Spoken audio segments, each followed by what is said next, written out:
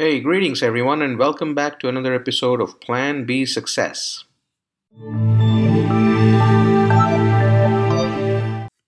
Who doesn't know Uber? Today, I wanted to focus on a story of my Uber experience at a point in time. But before we get into it, it's amazing to see that Uber has become a synonym for rides on demand. So let's go back and look at their story quickly. 2010 was the very first ride someone took in an Uber cab back in San Francisco. And then over the years, all the way through 2019, it kept expanding and expanding throughout the world. And as a result of the expansion, obviously its valuation increased as well. Starting in 2010 all the way through 2018, it went from pretty much zero to about 68 billion in an estimated value, and then it started falling. It started falling to about 54 odd billion somewhere in 2018, and then finally it went IPO for an estimated 80 plus billion in valuation.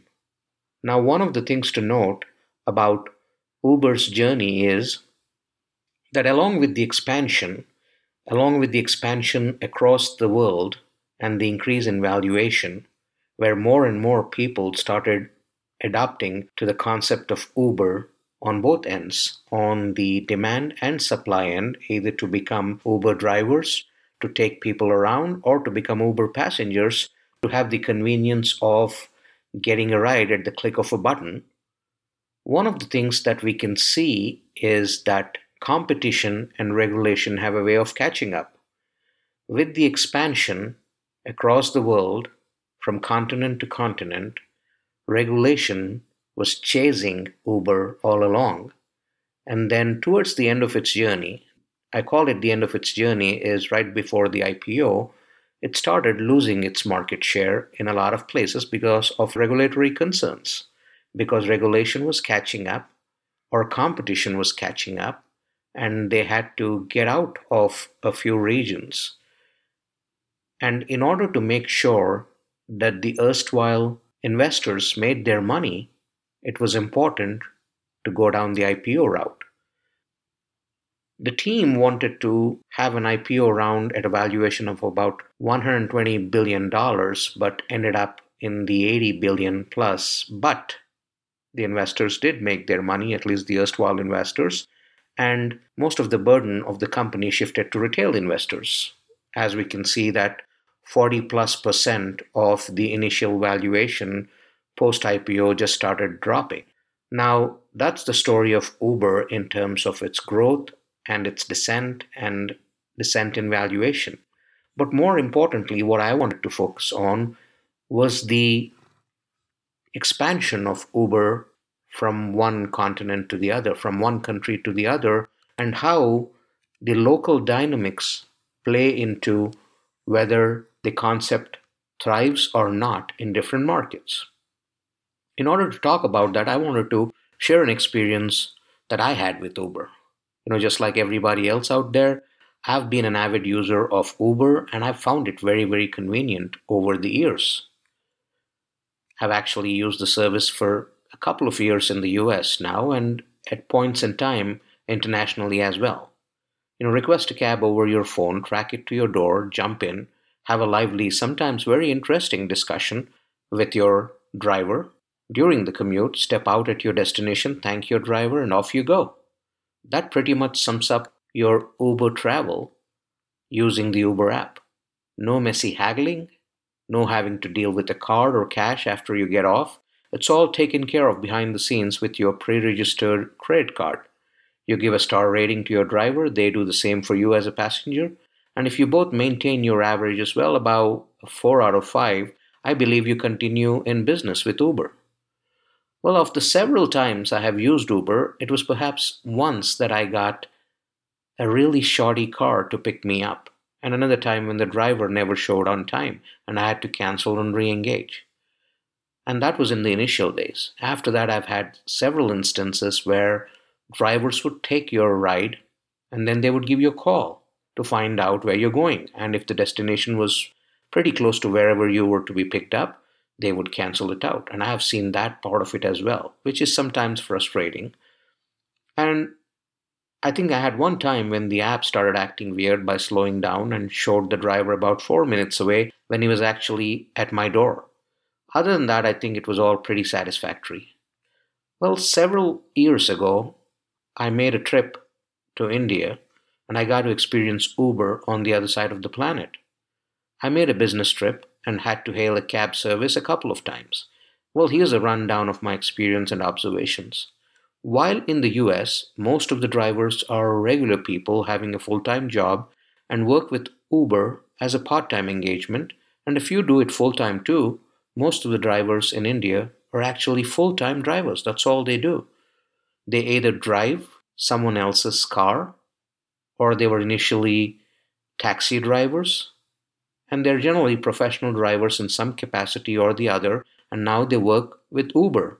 But the car belongs to someone else. Some of them actually end up buying a car and then are owners who are driving around as well. Most of them are either uneducated or undereducated. Uber apparently had about 40,000 odd drivers, I remember at that point of time, in just one city. Now, this competition to Uber, just like everywhere else in the world and in India too, there were a couple of homegrown app companies, such as I think Ola and Savari, and a cab calling services company called Zcabs and Meru. Those are the names that come to mind now. And I did try Ola, for instance, and that's a different story. But many a time, the drivers that work with Uber also work with these other companies. So they're always working with at least two to three competitors, just like the US, where you'll find a Lyft driver working with Uber as well. Well, they switch on two to three of these services and go with the one that provides them the first customer. First come, first serve. Uber and other cab services provide incentives to their drivers for the trips they make. That's what they used to do. For instance, a driver told me that for every trip he made, he gets a couple of hundred Indian rupees from the cab app service company on top of what the customer pays. So that's incentivization. And this varies by the different cab app services companies. And as a result, well, drivers would go with the one who is incentivizing the most. However, Uber at a point in time had stopped these incentives for about a week or so, and I ended up being in India during that week. And guess what? Some of the drivers had gone on strike. I believe they were on the strike for about 3 to 4 days by then, and they were forcing all the other Uber drivers to get off the service and join the strike. I was in a cab, an Uber cab, that was stopped by a group of these drivers on the road. They literally turned the app off. They took away the driver's phone. They took the keys, and they basically told him, "You cannot drive."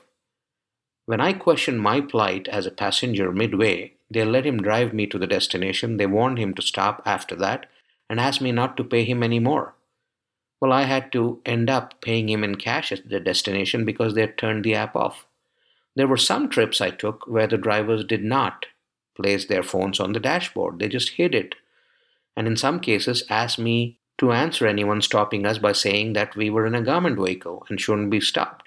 There was talk of how Uber was going to shed a few thousands of drivers as a result of the strike and not work anymore with uneducated drivers. Not sure what happened of that.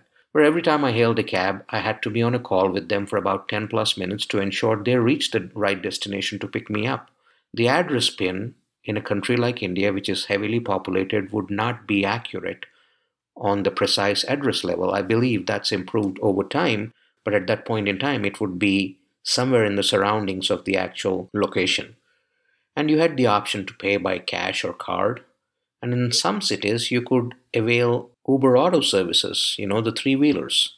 The drivers were apparently handed free phones with data services when the service newly initiated, but now I believe they pay a weekly fee for that. Drivers had said that the cab app services are advertised as allowing you to make a certain amount of money per month, but they end up actually making about 50 to 60% of the advertised amount, provided they work about 10 to 12 hours a day. Still a very attractive paycheck for a lot of them, and the freedom that they enjoy by controlling their own destiny. Well, one driver told me that cars in the city sold the most even that particular year due to these cab services. Car dealers were ready to make better loans with low down payments as long as the car was being used for the cab app service company. In some cases, they worked in tandem with these companies like Uber, where Uber and the dealers worked together to get these cars out on loan to drivers who wanted to drive.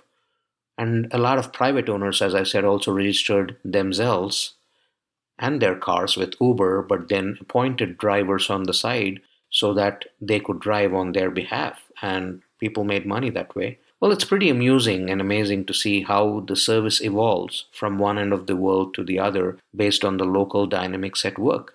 And we can see that not just with cab services companies, we can see that with food delivery companies now, where it's different. It changes with the location in terms of how the service is being delivered, how the service is actually thought about. And in some cases, for a lot of these companies, it's a new idea that just births as a result of whatever they try to do in a new geography or a new economy, and that gives birth to a new pivot for the company to go after.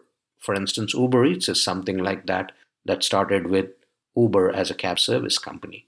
So it's pretty amazing to see. One thing is, here's a company that starts with a concept. Every company calls itself a tech company, but it's actually a services company that's enabled by technology, and then it grows. And as it grows, there's competition, there's regulation chasing it, and the smart ones would make sure that they exit through an IPO or however before regulation and competition catch up.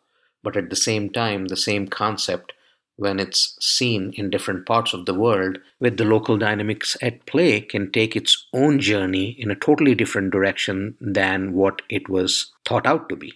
And that's how pivoting happens. Just wanted to share this story from the standpoint of understanding startups and understanding growth journeys and the local dynamics at play in different markets as the expansion occurs. Hey, if you like what you hear, please make sure that you subscribe to Plan B Success Podcast and also share it with your family and friends so that they might benefit from this content as well. You can go to any of your favorite podcast listening platforms and subscribe to Plan B Success. Thank you very much.